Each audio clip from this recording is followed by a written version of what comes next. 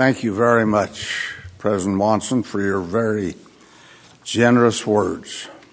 Thank you, all of you, for your attendance here today.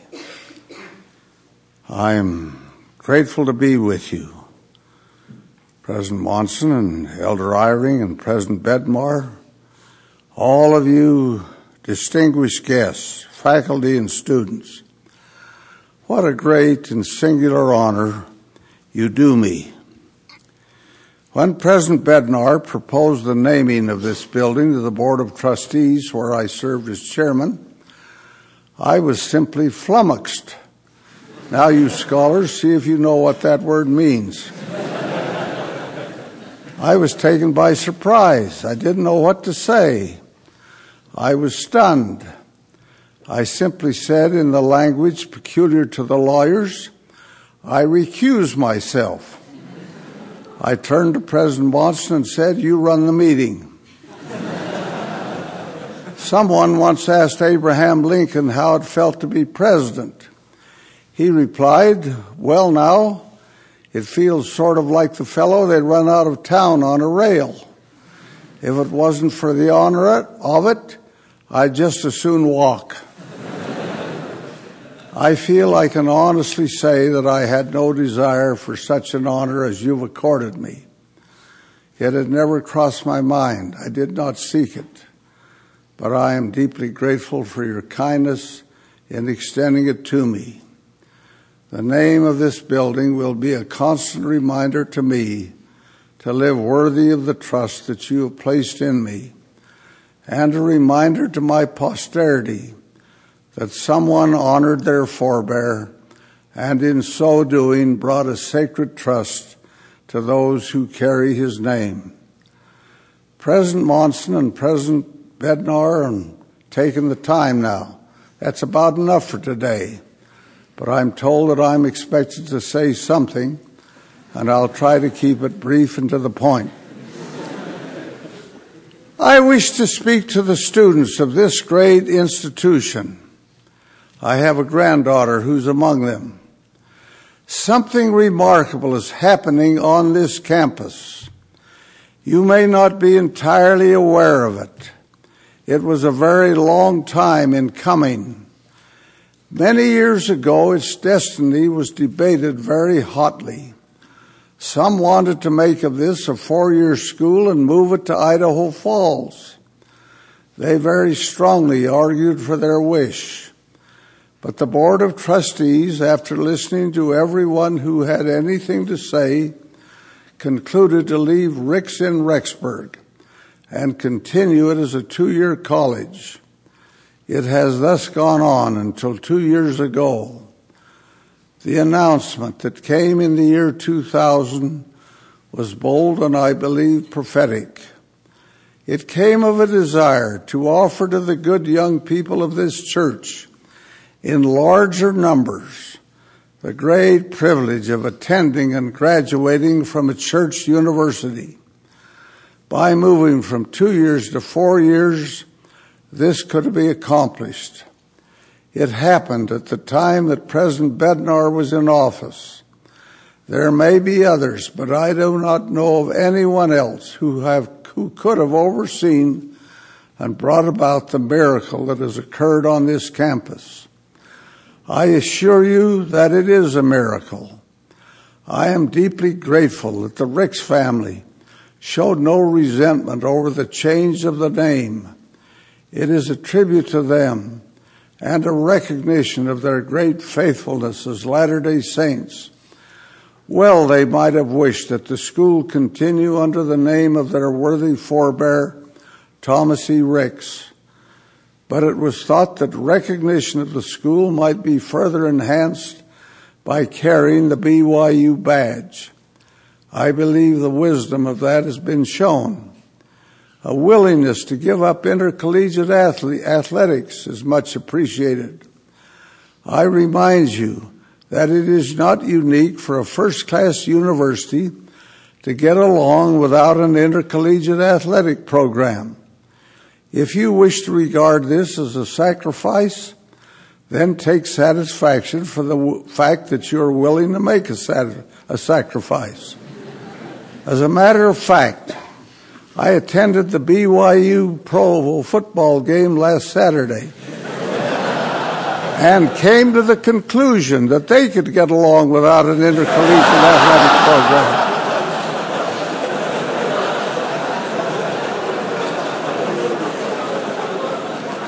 To the faculty who are willing to make adjustments and have given up some treasured prerogatives in that process, I extend my sincere thanks.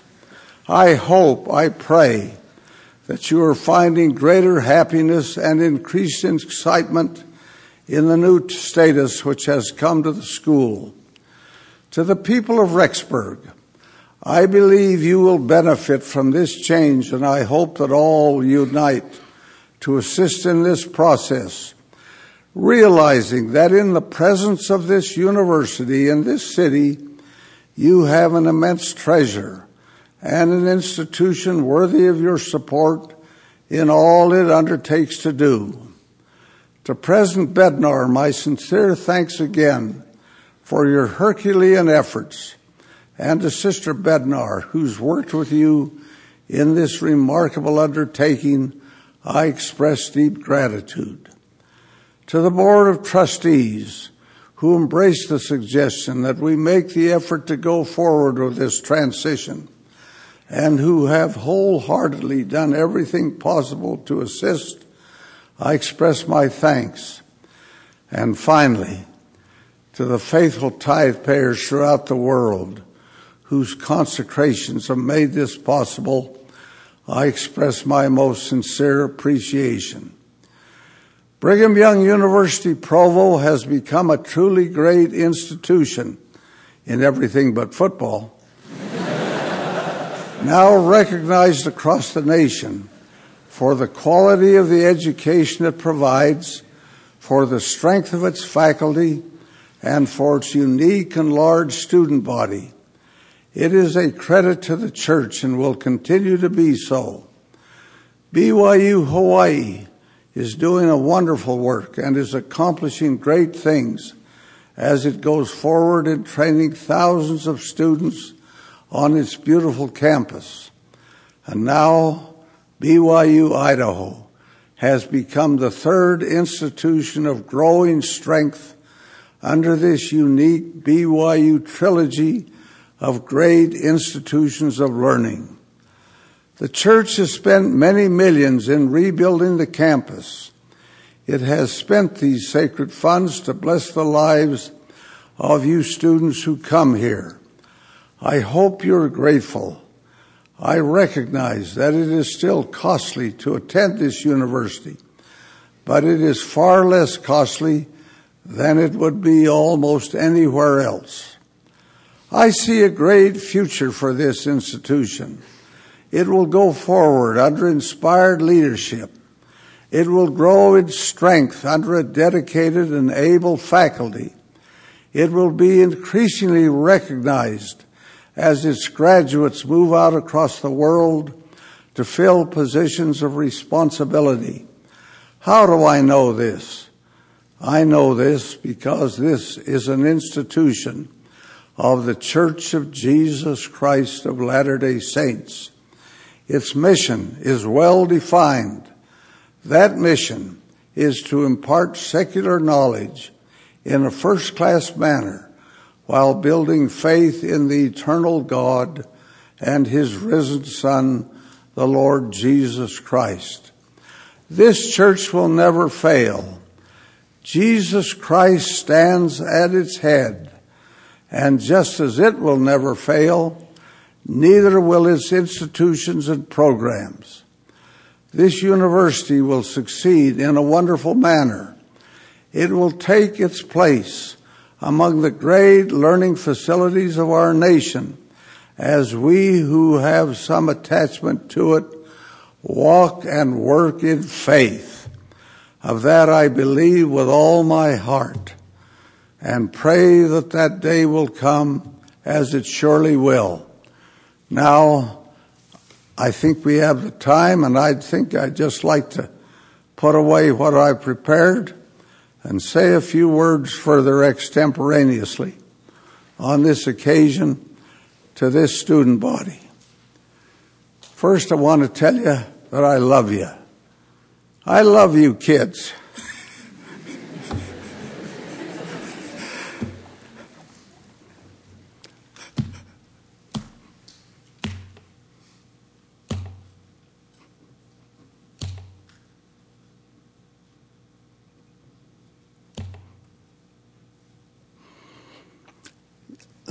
You wonderful young people of this church, I love you. I believe you're the best generation this church has ever had. No generation which has gone before measures up to the stature to which you measure up. You're better educated. I think you have greater faith. I think you have shown that faith and are showing that faith than any other previous generation. I'm so thankful for you. I thank you for your strength, for your willingness to do the right thing, for your desire to serve the Lord, for your capacity to help build the kingdom, for the fact that you get on your knees and say your prayers, as I know you do, for the fact that you pray to the Lord to help you, to guide you in the things you do, as I know you do. God bless you for what you are and who you are. Now, don't ever do a cheap or a tawdry or a mean or evil thing.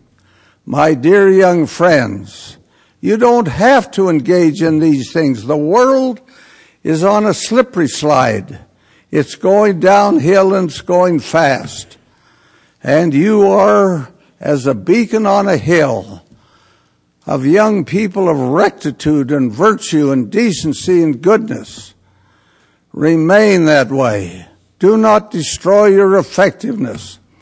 Do not become involved in any kind of behavior which would destroy you, injure you, hurt you, debilitate you in any way, whatever. You don't have to do those things.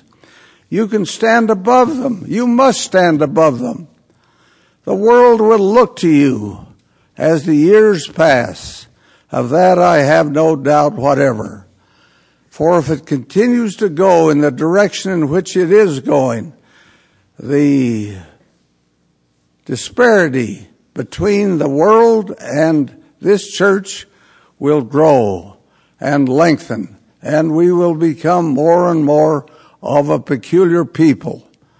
Now, be faithful, be true, go forward, be ambitious, don't short-circuit yourselves, don't stop now, keep growing, keep going, educate your minds and your spirits, and never lose sight of the fact that you're a child of God with a divine destiny and capable of doing great and good and wonderful things. Don't sell yourselves short. Don't cheapen yourselves. You know who you are. You know that you are a child of God and that your heavenly Father expects something great and noble and good of each of you. The Lord bless you, my dear young friends. As I look into your faces, I see the future. Keep the faith. You'll marry, you'll have children, you'll have grandchildren, you'll go out and do the work of this world. But maintain your integrity. Be honest. Be good. Be decent. Be prayerful. And the God of heaven will smile upon you and bless you and give happiness into your hearts and a sense of peace in your lives. Now, I wish for you nothing but the best. You're so choice and so wonderful, and the future's so great that you can't afford to betray yourselves in any way. and to do anything less than that which each of you is capable of accomplishing. You don't have to be a genius. You don't have to be a straight A student. You just have to do your very best. With all the capability that you have to do your very best. And somehow if you do that, God will open the way before you and the sun will shine. And your lives will be fruitful and you'll accomplish great good in the world in which you take a part. I couldn't wish for you anything better. As I look into your faces this day, heaven smile upon you. May you be blessed. May you be happy. May you have joy in your lives. May your tears be few and your smiles many as you go forward with your lives, is my humble prayer as I stand before you and express unto you my love for you and my confidence in you and my hope for you and my prayer for you. You are of the very fiber of this church, and this church will grow as its young people, the young people of this generation, magnify their callings and go forward and serve the Lord and live in loyalty toward Him. God bless you. There's no end in sight for the good you could do. Do you know it? You're just simple kids. You're not geniuses, I know that. But the work of the world isn't done by geniuses. It's done by ordinary people who've learned to work in an extraordinary way. People of your kind who can do these things. I repeat, don't sell yourselves short. You look in the mirror every morning. When you boys get up to scrape off the fuzz, and you girls get up to put on the paint, look into the mirror and say, I can do the right thing today, God being my helper, and I will do it. Heaven bless you, is my humble prayer. My humble prayer for you. To this good faculty who are here, I'd like to say a word to you. Help these young people. I know you do. But reach a little lower to lift them a little higher. Be kind and generous and helpful and patient and encouraging.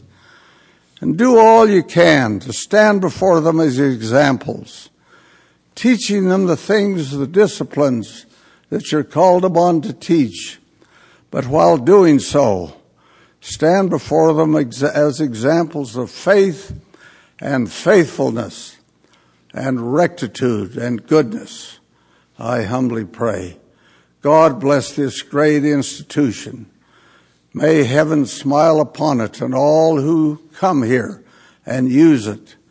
And may its names be spread for good across the earth as good men and women, educated here and going forth to serve, stand with honesty and integrity before the world as men and women of faith and accomplishment and goodness and integrity, is my humble prayer in the name of Jesus Christ. Amen.